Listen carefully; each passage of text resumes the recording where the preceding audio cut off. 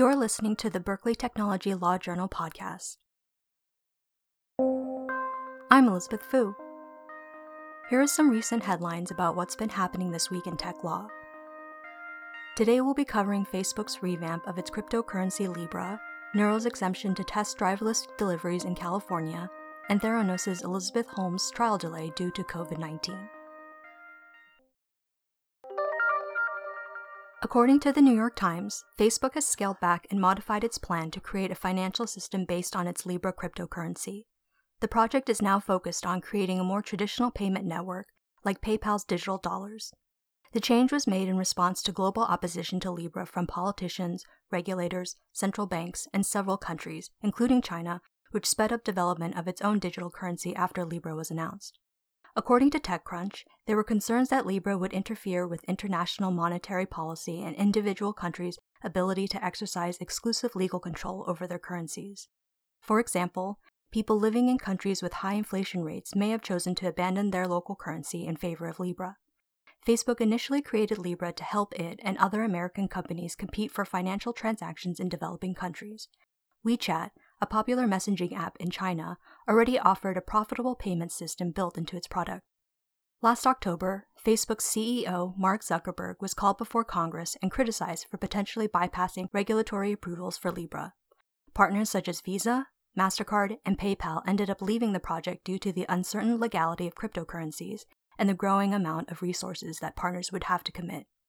In early April, the Libra Association, tasked with overseeing the project, published a white paper saying it would create multiple coins, each backed by a different national currency, to aid local commerce.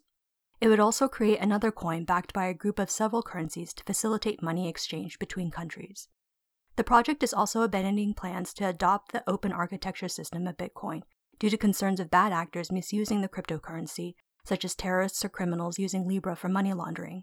Instead, Libra will be a closed system where only pre-approved partners can build infrastructure, such as wallets for coins.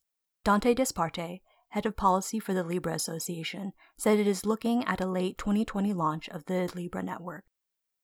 Christian Catalini, chief economist for Libra, said, quote, "We think of this network as evolving as a complement to traditional institutions," end quote. In early April, the California Department of Motor Vehicles granted Neuro, an autonomous delivery startup, a permit to begin driverless testing on public roads. According to TechCrunch, the permit authorizes the testing of 2 light-duty self-driving delivery vehicles in 9 cities, mostly in California's Santa Clara and San Mateo counties. The vehicles can operate at a maximum speed of 25 miles per hour, and driverless testing can be conducted only in fair weather conditions on roads with a speed limit of no more than 35 miles per hour. Currently, only Waymo and Neuro have applied for and are allowed to operate driverless vehicles on California public roads. Another 65 companies have permits to conduct autonomous vehicle testing in California, but with the safety driver. While the California DMV prohibits Neuro from charging delivery fees directly, Neuro can partner with local retailers to create formal delivery services. David Estrada, Neuro's chief legal and policy officer and a Berkeley Law alum, said Neuro will apply for a full statewide commercial deployment permit to allow for deliveries throughout California.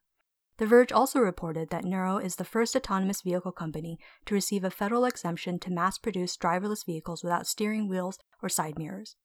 According to TechCrunch, Neuro worked with the National Highway Traffic Safety Administration, NHTSA, for several years before obtaining the exemption.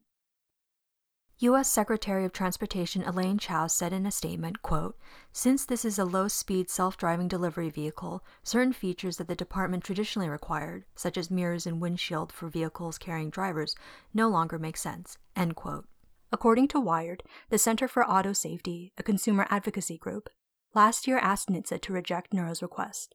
The group has 2 concerns. First, that Neuro's petition provides little information on how safe its vehicles actually are, lacking details on performance of the vehicles.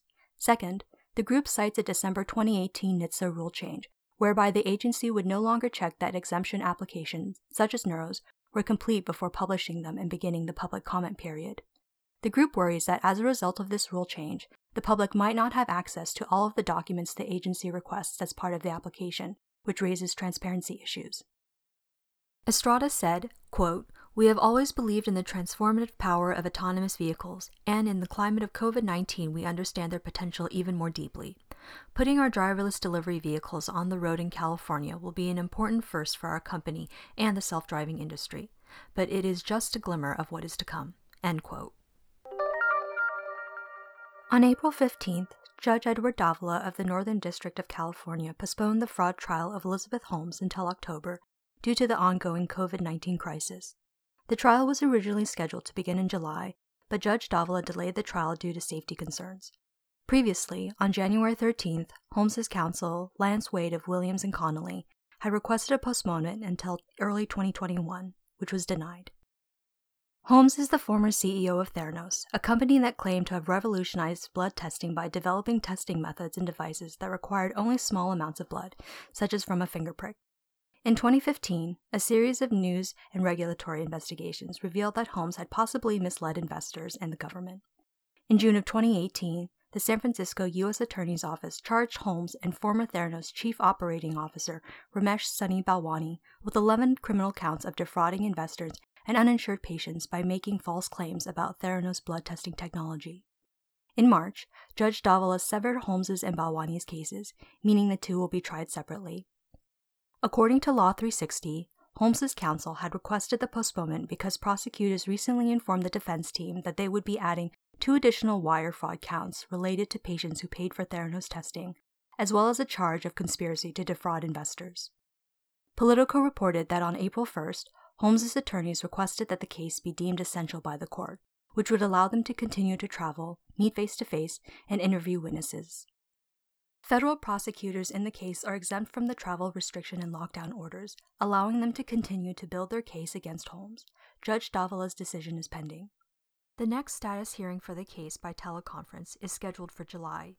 If convicted, Holmes could face up to 20 years in prison. Thank you for listening. The BTLJ podcast is brought to you by Alan Holder and the members of the podcast team at the Berkeley Technology Law Journal. Today's episode was written, edited, and produced by Elizabeth Fu. We are committed to bringing you interesting news and conversations involving the intersection of technology and the law. If you enjoyed our podcast, please support us by subscribing and rating us on Apple Podcasts, Spotify, or wherever you found our podcast so we can reach other listeners.